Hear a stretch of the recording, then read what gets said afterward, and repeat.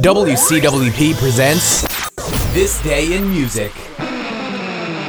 Welcome to This Day in Music, the 25th of October. Do you remember this? In 1963, Peter, Paul and Mary's self-titled album hit number one. The Rolling Stones appeared on The Ed Sullivan Show in 1964 for the first time, and a riot broke out. Despite Ed's threat that they'd never be on the show again, they appeared 5 more times. The Jimi Hendrix Experience released the Electric Ladyland album in 1968. Elton John performed on The Muppet Show in 1977 with Dr. Teeth. They sang Crocodile Rock.